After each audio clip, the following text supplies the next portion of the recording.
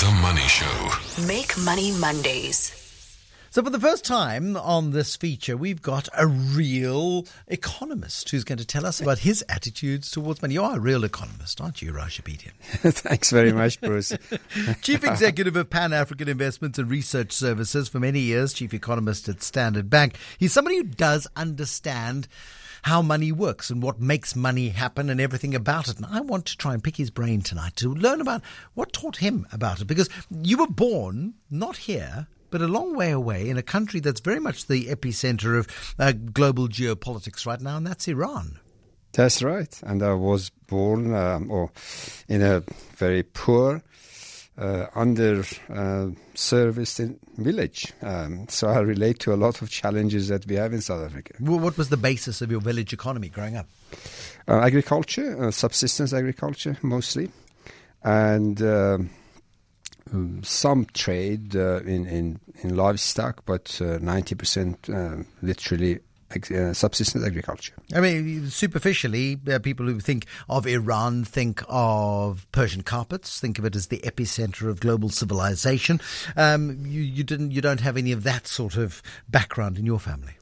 I do. Oh. My mother used to make carpets, and Bruce, believe it or not, for 5 years in my school holidays and weekends, I did also make carpets. Really? So that was absolutely. Now, take me through that process. I mean, because there's extraordinary self-discipline in the making of Persian carpets. There's extraordinary skill and the artistic value of doing it. It's a blend of art and skills in terms of a lot of chemical engineering, in terms of dye, in terms of manufacturing, in terms of the wool and the threads and the cutters and the looms. It's a fairly complex industry, and of course a great deal of art. A great deal. I mean, so what carpets were you making? I mean, what region were you in? I come from the central north, and that's Kashan, which is the base of Kashan carpets, which is well known, and it's a specific pattern and primarily wool, not silk. Okay, so wool carpets then. I mean, That's right. Do you have them in your home today? Do you? I do. You do? I mean, I carpets have that three you've made? I don't know. As a child, I didn't count them. I didn't like them at all because it was child labor more than anything else. Yeah. But today I have three of my mother's last pieces before she stopped or was unable to make anymore. Okay, and I've Googled them, and they're beautiful. Yeah, they are. I can see your handiwork. I can. I think I've seen one that you were involved in. But it must have taught you a particular set of values in terms of a commitment to detail, a commitment to hard work, those sorts of details. And as well as those that you mentioned, the consequences of mistakes. A Persian carpet, like any piece of art, you make mistakes, you downgrade it very, very quickly. So not only hard work, but hard work with precision, not occasionally, all the time. And there's they're very, very detailed. I mean, there's some Persian carpets that are less detailed. Kashan carpets, as I see in front of me now, are extraordinarily fine. The work is very, very fine.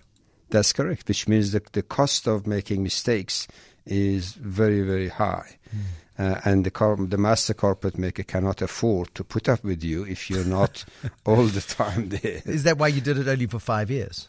Well, I did all the holidays. I didn't have a chance. But also it's a very physically taxing type of work because not only you got to be focused, but also physically, your muscles, your back, your fingers. It's a very, very demanding type of work. And for a child, it was quite tough. I'm sure. But as you sat in your holidays, your mum clearly was involved in the manufacture of these carpets. It's a laborious process. It's a slow process. And typically of works of art like this, the manufacturer, the producer, the artist isn't the one who makes the money. Interesting that traders make more money than the manufacturers. Yeah. That's the nature of that particular market. And pretty much as I've followed it, this has remained the same. The manufacturers are still at the bottom of the value chain, and they do not make that much of a margin. The traders and wholesalers far more. So I mean, when you're growing up and you are working in your school holidays, what's your earliest memory of money? I mean, clearly life was pretty tough. Subsistence agriculture, livestock. Were you making your own yarns and your own threads as well, or were those brought in? No, those were bought. They brought in from other villages and other manufacturing centers. Where I was, it was more manufacturing of the carpets, and of course agriculture. The earliest memories of money for me was 8, 9, where I realized the family didn't have money because my shoes were torn. It was cold, the winter freezing cold, and they couldn't afford new shoes. So I was going to school with holy shoes, as they called them. Yeah. And it was the first time that I realized when there is no money, welfare is suffering. And so, I mean, was Mom the principal breadwinner? No, my dad, and both of them, in fact, the life at that level of income or poverty, however you look at it, is that unless both parties work, you can't cover the expenses of the family. Yeah. And so, I mean, so was money a stress in your home? It was up until well into my university years. I pretty much had to work my way through my university days, get a job part-time in the afternoon from 4 to 9, and then go home 9 o'clock and study. That was the only way I could make ends meet. Did your parents stress about money? I mean, was it a topic of fraught discussion? Not really, not a stress. It was a reality that we accepted. We grew up with it. There is a real budget constraints, and Dad decides what priorities are. And for him, our education was number one, and apart from subsistence. And he was a very good money manager in that sense, making the best of limited resources that he had. I mean, in Iran at the time, was education on the state, or did it have to be privately funded? It was fully public, almost no private schooling. And I was lucky enough that I sort of entered university when the oil price was shot up in the early 1970s, and Iran was, relatively speaking, floating in cash, and the government put education as number one priority. So education at the university levels were highly subsidized, and if your grades were good, then you would get not only a subsidy, you would also get a bursary. So you can imagine the competition was high to make it into 75% and above. Then you have almost free education as far as tuition is concerned, but of course you have to still pay for your living. When did you earn your first money? I mean, were you paid as a youngster for making the carpets, or was that just part of the household chores, like doing the dishes? That was household chore. But first money I earned in my first year of university. I realized that if I wanted to be able to study and buy my textbooks and additional material that I needed, I had to take a job, and I do it. From 4 to 9, I took my first job, and I was very proud of getting my first paycheck. What was that first job?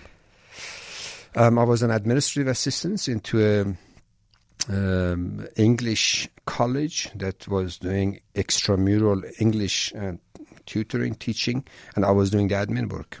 Where did you learn English? I mean, Iran was a very international country at the time. I mean, it was part of the social set, wasn't it? I mean, it was a very open society. Absolutely, it was open, and English was part of high school, but at very, very elementary level. So I learned my elementary English, literally by elementary, I mean elementary, and then supplemented it with extramural studies. But I really began to learn English when I came to Cape Town in 1980 and registered for honors. Then I realized I knew nothing. But what an extraordinary leap, though, to come to South Africa. Of course, Iran was in turmoil by then. Yes, right. And that brought you to South Africa, and you then had to learn a whole new language in which to study in a field that you were learning. That's right. It was an extraordinary, when I look back, parallel challenge of one learning English and then doing economics honors. And economics itself as a discipline in South Africa is taught very differently from what we were taught in Iran those days. Our courses were highly mathematical and quantitative.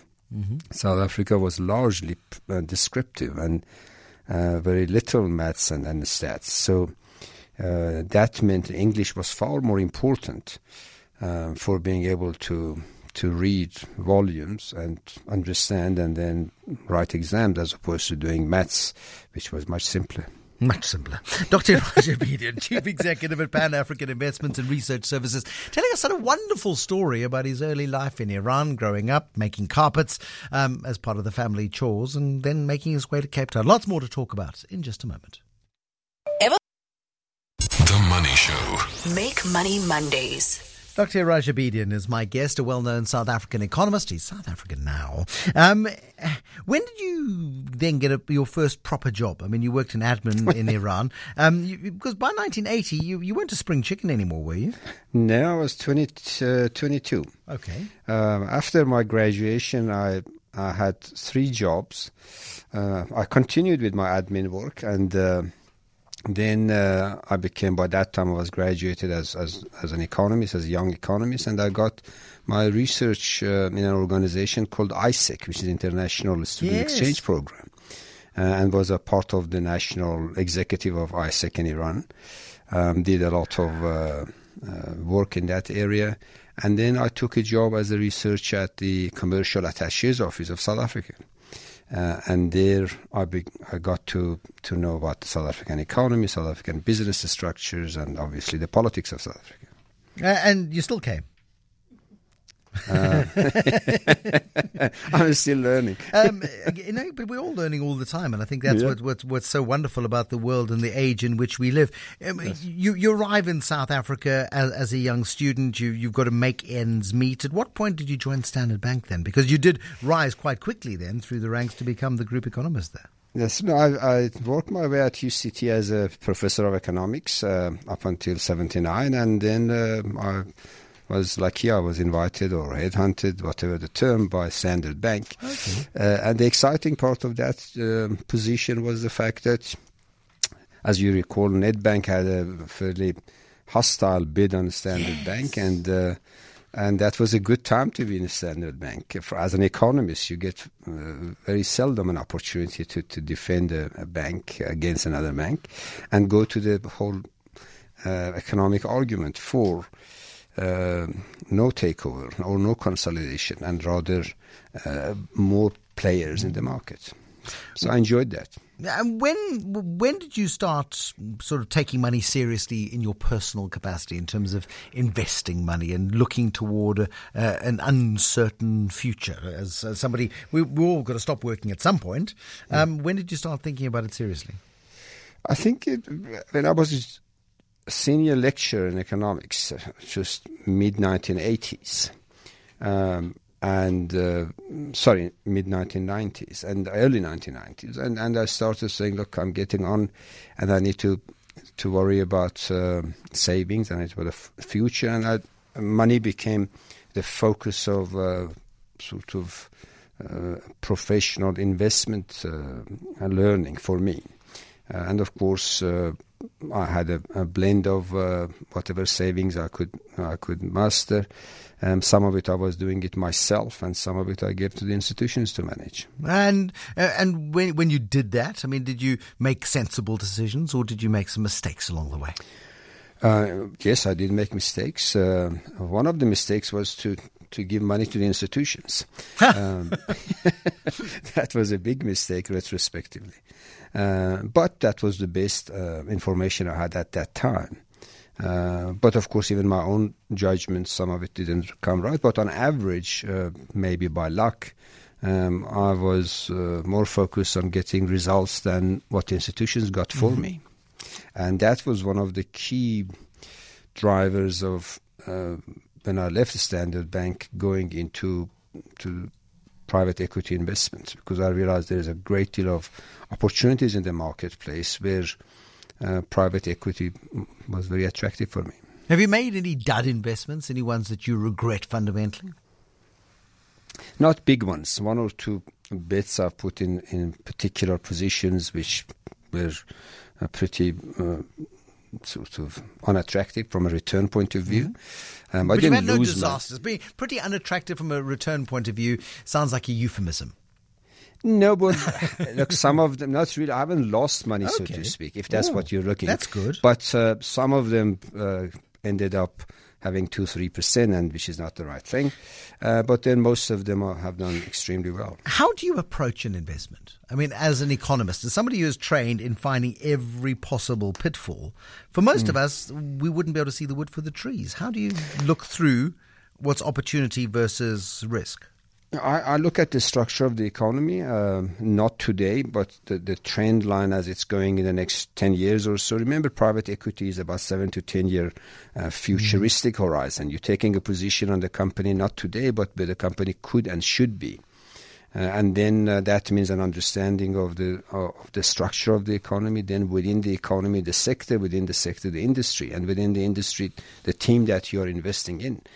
So I've developed a fairly systematic way coming from my economics training to identify opportunities.